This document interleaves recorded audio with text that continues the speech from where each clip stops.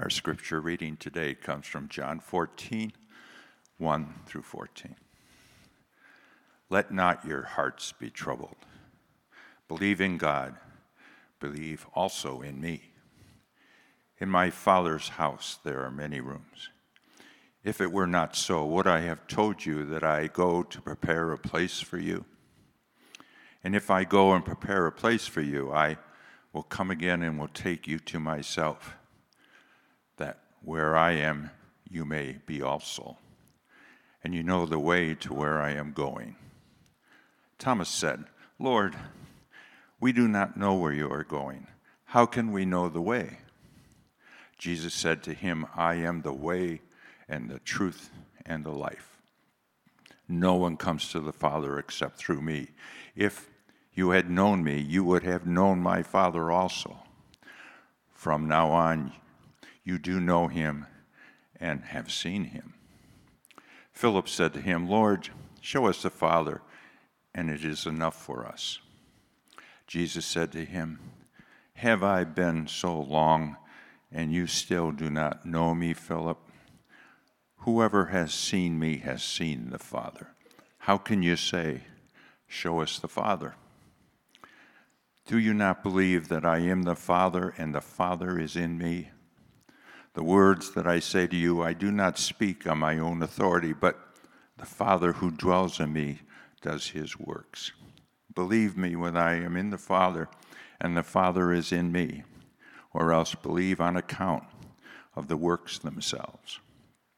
Truly, truly, I say to you, whoever believes in me will also do the works that I do, and greater works than these will he do, because I am going to the Father. Whatever you ask in my name, this I will do, that the Father may be glorified in the Son. If you ask me anything in my name, I will do it. This is the word of the Lord.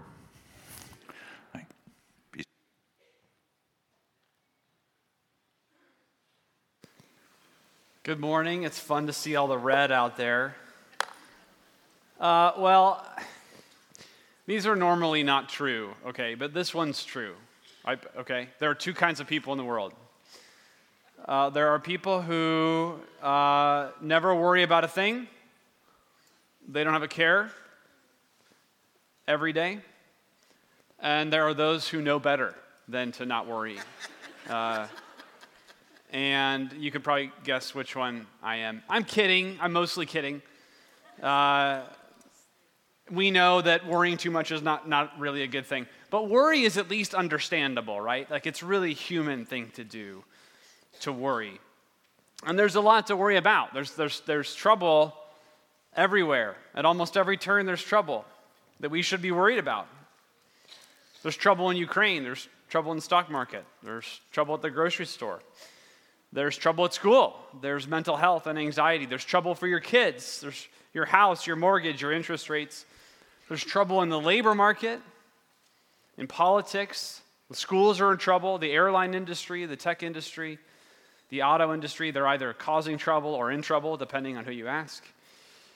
And this week, I kid you not, I don't know if you saw this, but the 75-year-old tradition called the Doomsday Clock, which is like this summary of everything we are supposed to worry about, how much trouble we're in. It inched 10 seconds closer to midnight, and you could watch it live on the internet if you really, really wanted to. This is how bad it is.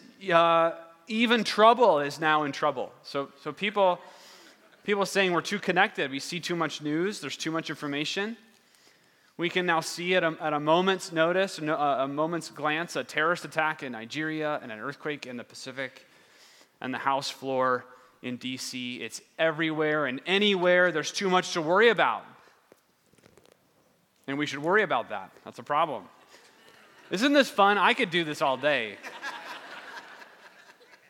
And then here comes Jesus in our passage in the Gospel of John. We're near the end of his earthly life here in John's telling, and he's talking to his disciples. And he has the audacity to tell them and us, let not your hearts be troubled. That's the first thing he says. Let not your hearts be troubled. Now, if you're like me, when I hear that, first blush, I think, how in the world are we supposed to not be troubled? You would have to bury your head in more than sand to not be troubled. And even then, if you did that, there's probably something down there that's worth worrying about too. Like, this is an absolute pipe dream. Even the Bible agrees with me, okay? Ecclesiastes 1, verse 18, for in much wisdom is much vexation, and he who increases knowledge increases sorrow. So it's like, ha, see? Jesus, there's no way we shouldn't worry. We know too much. We know better than to not be troubled. In fact, the only thing I can think of that would make Jesus say this and mean it is if Jesus sees something we cannot. If he remembers something we've forgotten. If he knows something that we don't, and that he's trying to show us. Why should our hearts not be troubled? This passage here is Jesus' case for why we shouldn't be troubled. It's if you brought your Bible, I want you to turn there with me. We're in John, Matthew, Mark, Luke, John. It's the fourth book in your New Testament. Chapter 14, we're starting here in verse 1. Now, as we said before, this is a moment in Jesus' life where he is speaking now to his closest followers and friends. He's speaking now to his disciples. And he's preparing them, they're having dinner together, he's preparing them for what will end up being the very worst night of their lives. They don't know it yet, they can't understand, but in a few short hours, they're going to enter the most awful sequence of events in human history. They're going to witness humanity's utter rejection of God's grace in his son Jesus, and they are going to kill God. And the disciples are going to fail. They are going to look God in the eye in Jesus when he needs them the most, and they are going to run. Jesus, by the way, is telling all of this to them ahead of time. And then we get to chapter 14, and he says, let not your hearts be troubled. Believe in God, believe also in me. In my Father's house are many rooms. If it were not so, would I have told you that I go to prepare a place for you? And if I go and prepare a place for you, I will come again and will take you to myself, that where I am, you may be also. So Jesus tells his followers before their very darkest hour that there's something he knows that they don't. He's telling them and us, don't be troubled. I know where you're going. I know where you're going. Jesus, who knows he's about to die and be resurrected and ascend to his Father, knows that where he is, we will also be. And there's some debate here. You know, is Jesus comforting us with the thought of heaven when we die? Or is he describing actually the new heavens and the new earth, the end of history, as his Father's house with many rooms, our destiny? And honestly, I think the answer is yes. Because both of these places, both our heavenly home now when our bodies fail us and our permanent home to come, are filled with the presence of God. The emphasis, in fact, Jesus gives here is not on the details of where we go, but that when we go, he will be there with us. Where I am, you may be also. Now, the disciples, for their part, they can't imagine this place. Thomas has the guts to say it out loud. That's verse 5. He says, Jesus, we have no idea where you're going. What are you talking about? And if we're honest, we struggle with this too. Jesus, what are you talking about? But Jesus' point is this. He says, you may not know the place where I'm going, but I do. And I go to prepare a place for you there. And it's a place where none of the rules and the wisdom or the worry of this age apply. It is a place so unlike this place that it actually begins to make sense of everything else Jesus teaches about real life. It's a place where it actually makes sense, for example, to love your enemy, which makes no worldly sense to us. To be more blessed in giving than receiving. A place where we don't covet what we don't have. A place where we can actually rest because there's nothing left to prove to anyone anymore. It's a place as hard for us to imagine as it is absolutely real to Jesus. It is a real place to him. It is more real to Jesus, in fact, than our present reality and experience. It's more permanent, it's more powerful, it's more lasting. This is Jesus' point. It is so real and so different from what we experience now that we no longer need worry about what we experience now. So Jesus says, let not your heart be troubled. And even if we can't imagine that, which again, Thomas certainly couldn't for his part, Jesus says more. He says, I know where you're going. And he says, I'm more than enough for you. I'm enough for you. Don't be troubled. Look at verse 6. So again, Thomas says, Jesus, we don't know where you're going. That doesn't land with him at all. Jesus' answer is so striking here. He says, I am the way. Jesus, we don't know the way. Jesus says, I am the way and the truth and the life. No one comes to the Father except through me. If you had known me, you would have known my Father also. From now on, you do know him, and you've seen him. When Jesus here tries to convince us that our hearts should not be troubled, he offers a very different answer than we hear from most other experts on the subject.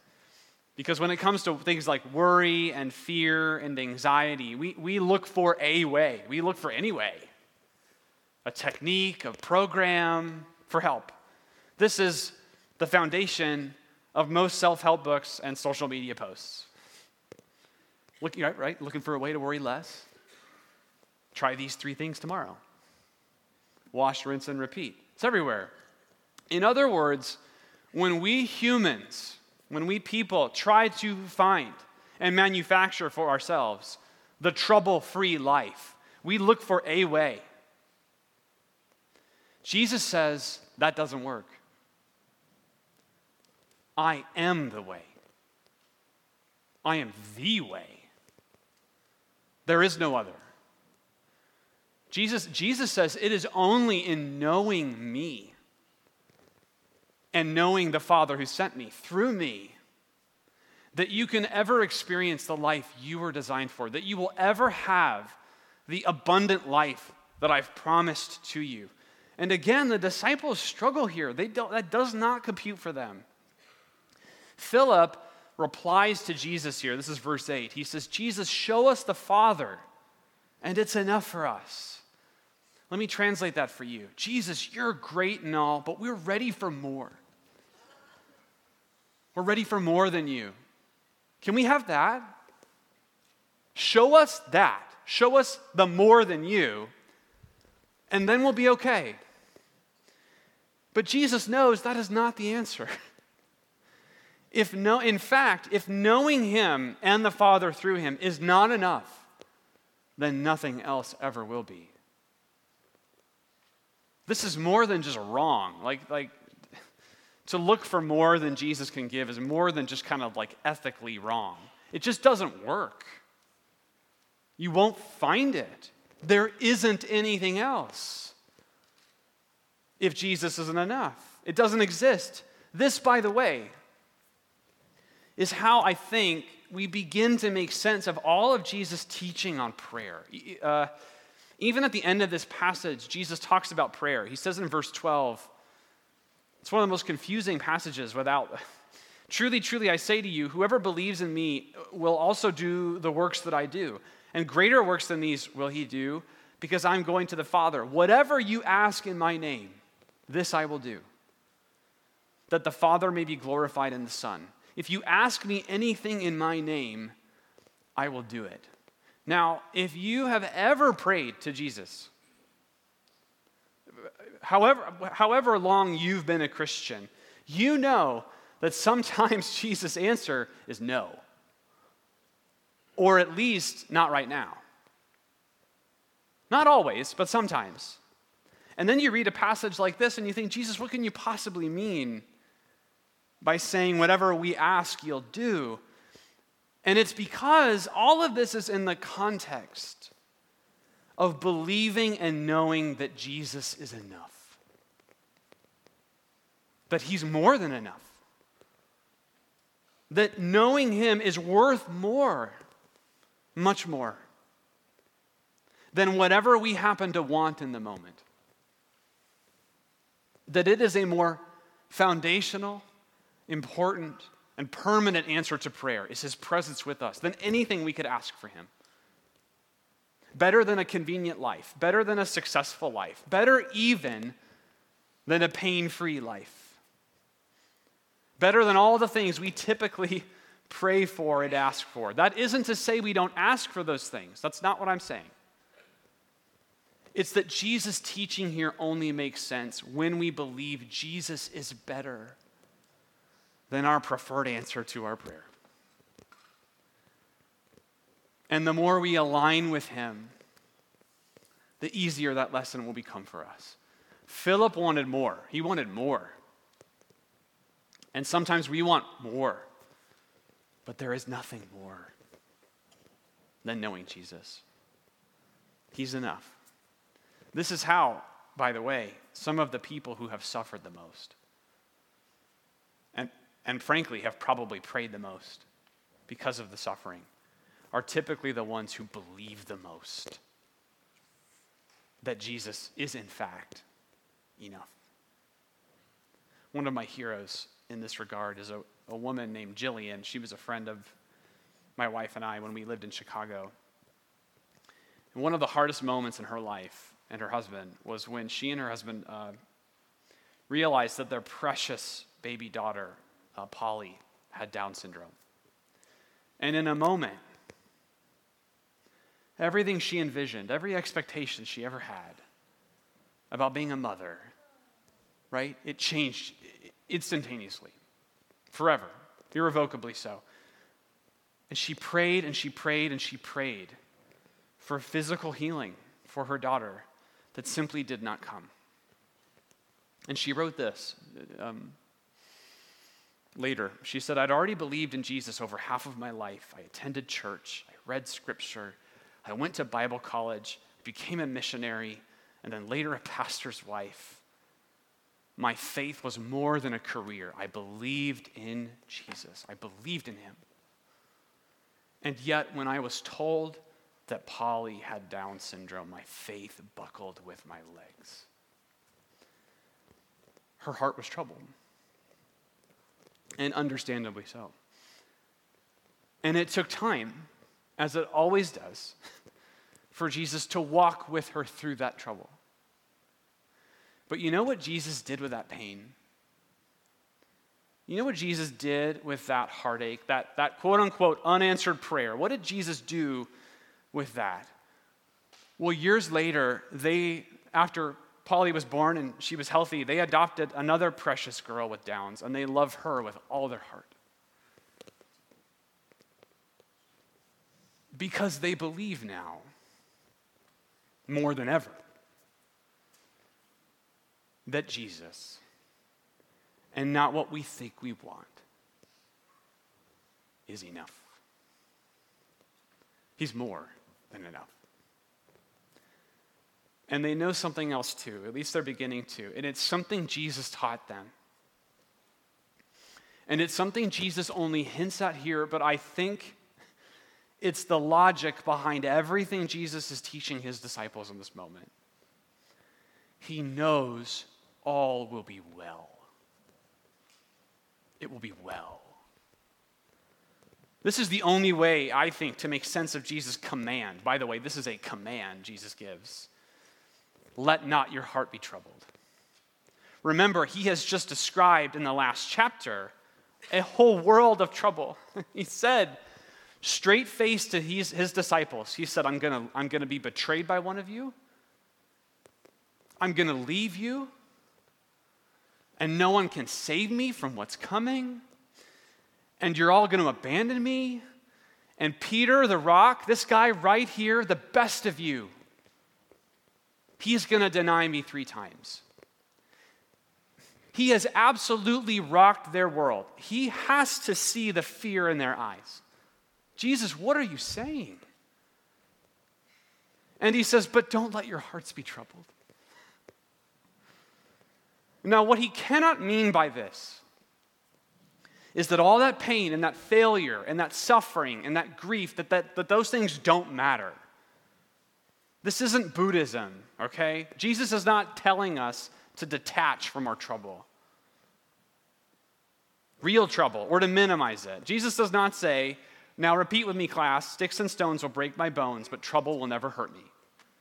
That is not his teaching. He cannot mean, in other words, that trouble doesn't exist. He's just pointed out all kinds of trouble, headed these disciples' way. His point must be, as the Apostle Paul will put it later in Romans chapter 8, that as hard and as painful and as bad as this life can be, it is not worth comparing to what is to come. This must be his point. And I know I've used this before, but it's the best analogy I have for this. It's from Pastor John Ortberg. He wrote a book called Faith and Doubt. And he illustrates this point. He says, imagine you're a parent, you have a child, and there's something wrong with the child. And the doctors don't know what to do. And there's a minute there that you don't know how this is going to go. And then one day, out of the blue, the doctor calls you up and says, we know what it is. We found it. It's not actually that bad. And a very simple procedure will fix this problem forever. It will never be an issue again. You would rejoice. You would feel relief. This is great news. This is the best news you could have hoped for. But when you take your child to the waiting room, to the surgery, they're terrified. They're miserable. They're wailing and screaming, don't make me do this. How could you do this to me? You would cry with them because you hate to see your child in so much fear. But every now and then, you would have to leave the room so that you could laugh because you know it will all be well. It will be well. Jesus is so thoroughly convinced that it will be well, despite everything. It's like he stops himself mid-sentence with his disciples. He says, listen, I know everything I just said. It sounds really bad. The trial and the tribulation and the trouble in this world, I know I'm making it sound bad, but it will be well. It will be so good. You can't even imagine. You wouldn't believe me if I told you. Jesus knows it will be well. How does he know? How does he know? Because in a few short hours on the cross, every pain and every disappointment and every heartache and every sin and every doubt and every failure and betrayal, every trouble in this world that this life can throw at us and that we throw back out there will be put on him. And when it has been fully poured out to the last excruciating drop, to an extent that you and I will never fully understand, ever, he says in that moment to every troubled heart that looks to him, it is finished. It's over. It's done. And 3 days later, in another room with these very same disciples, who, by the way, are still gripped in fear and doubt, they are still troubled, He appears to them and he says, put your finger in the scar where the nail went through my hand. And he says, now take your hand and put it on my side. Put it on the scar where my side was pierced. It's the same me. It's me. Do you see how well I am? Do you see how alive I am? Do you see how glorious I am? Do you see me? And do you understand that you will be well and that where I'm going, you will be also? Here's what I want us to do. I want us to take a moment and I want us to pray together. So whatever's in your hands, I want you to put it down. Your pen, your paper, your phone, whatever. And I want us to examine ourselves together. I want us to receive the peace that Jesus is speaking over our troubled lives. I'm going to put these reflection questions up on the screen here one at a time. I want us to take a minute and bow our heads. I want us to put ourselves in that upper room with Jesus. He's sitting with us right now. And I want you to ask yourself, where are you striving? Where are you trying to go with all your might? You're desperate for every step and every breath. Where are you striving?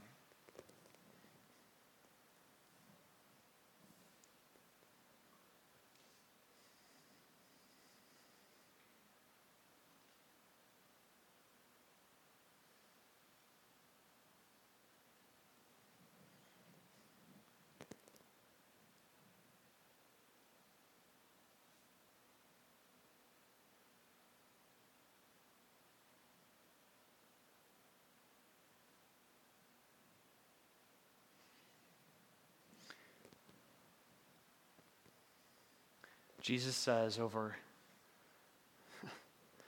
every feeble dream and wish and anxiety that we bring, he says, where I am going, you may be also. Now ask yourself, what do you want? What answer, what solution, what relief convinces you that it's all you need?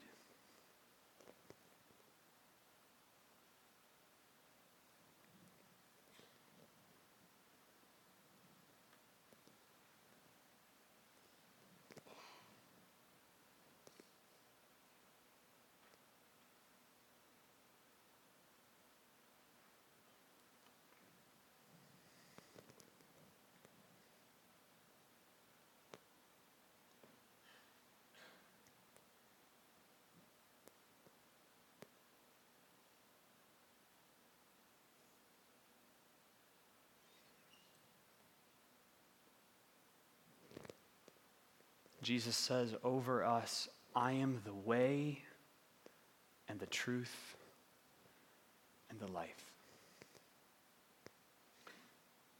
Last question, what troubles your heart? What grief, what loss, what fear, what uncertainty grips you? What keeps you awake at night?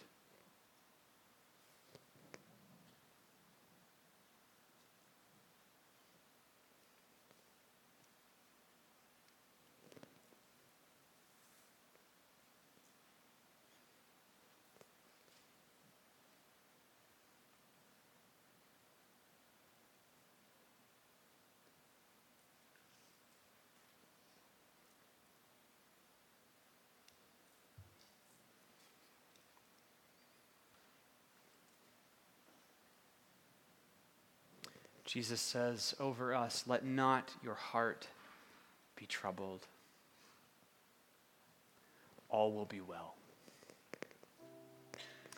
Jesus, help us to believe in you like this. Help us to see with your eyes, to understand with our heart, that where you go, where you are, we will be also. And that all will be well. We love you, Jesus, and we pray this in your name.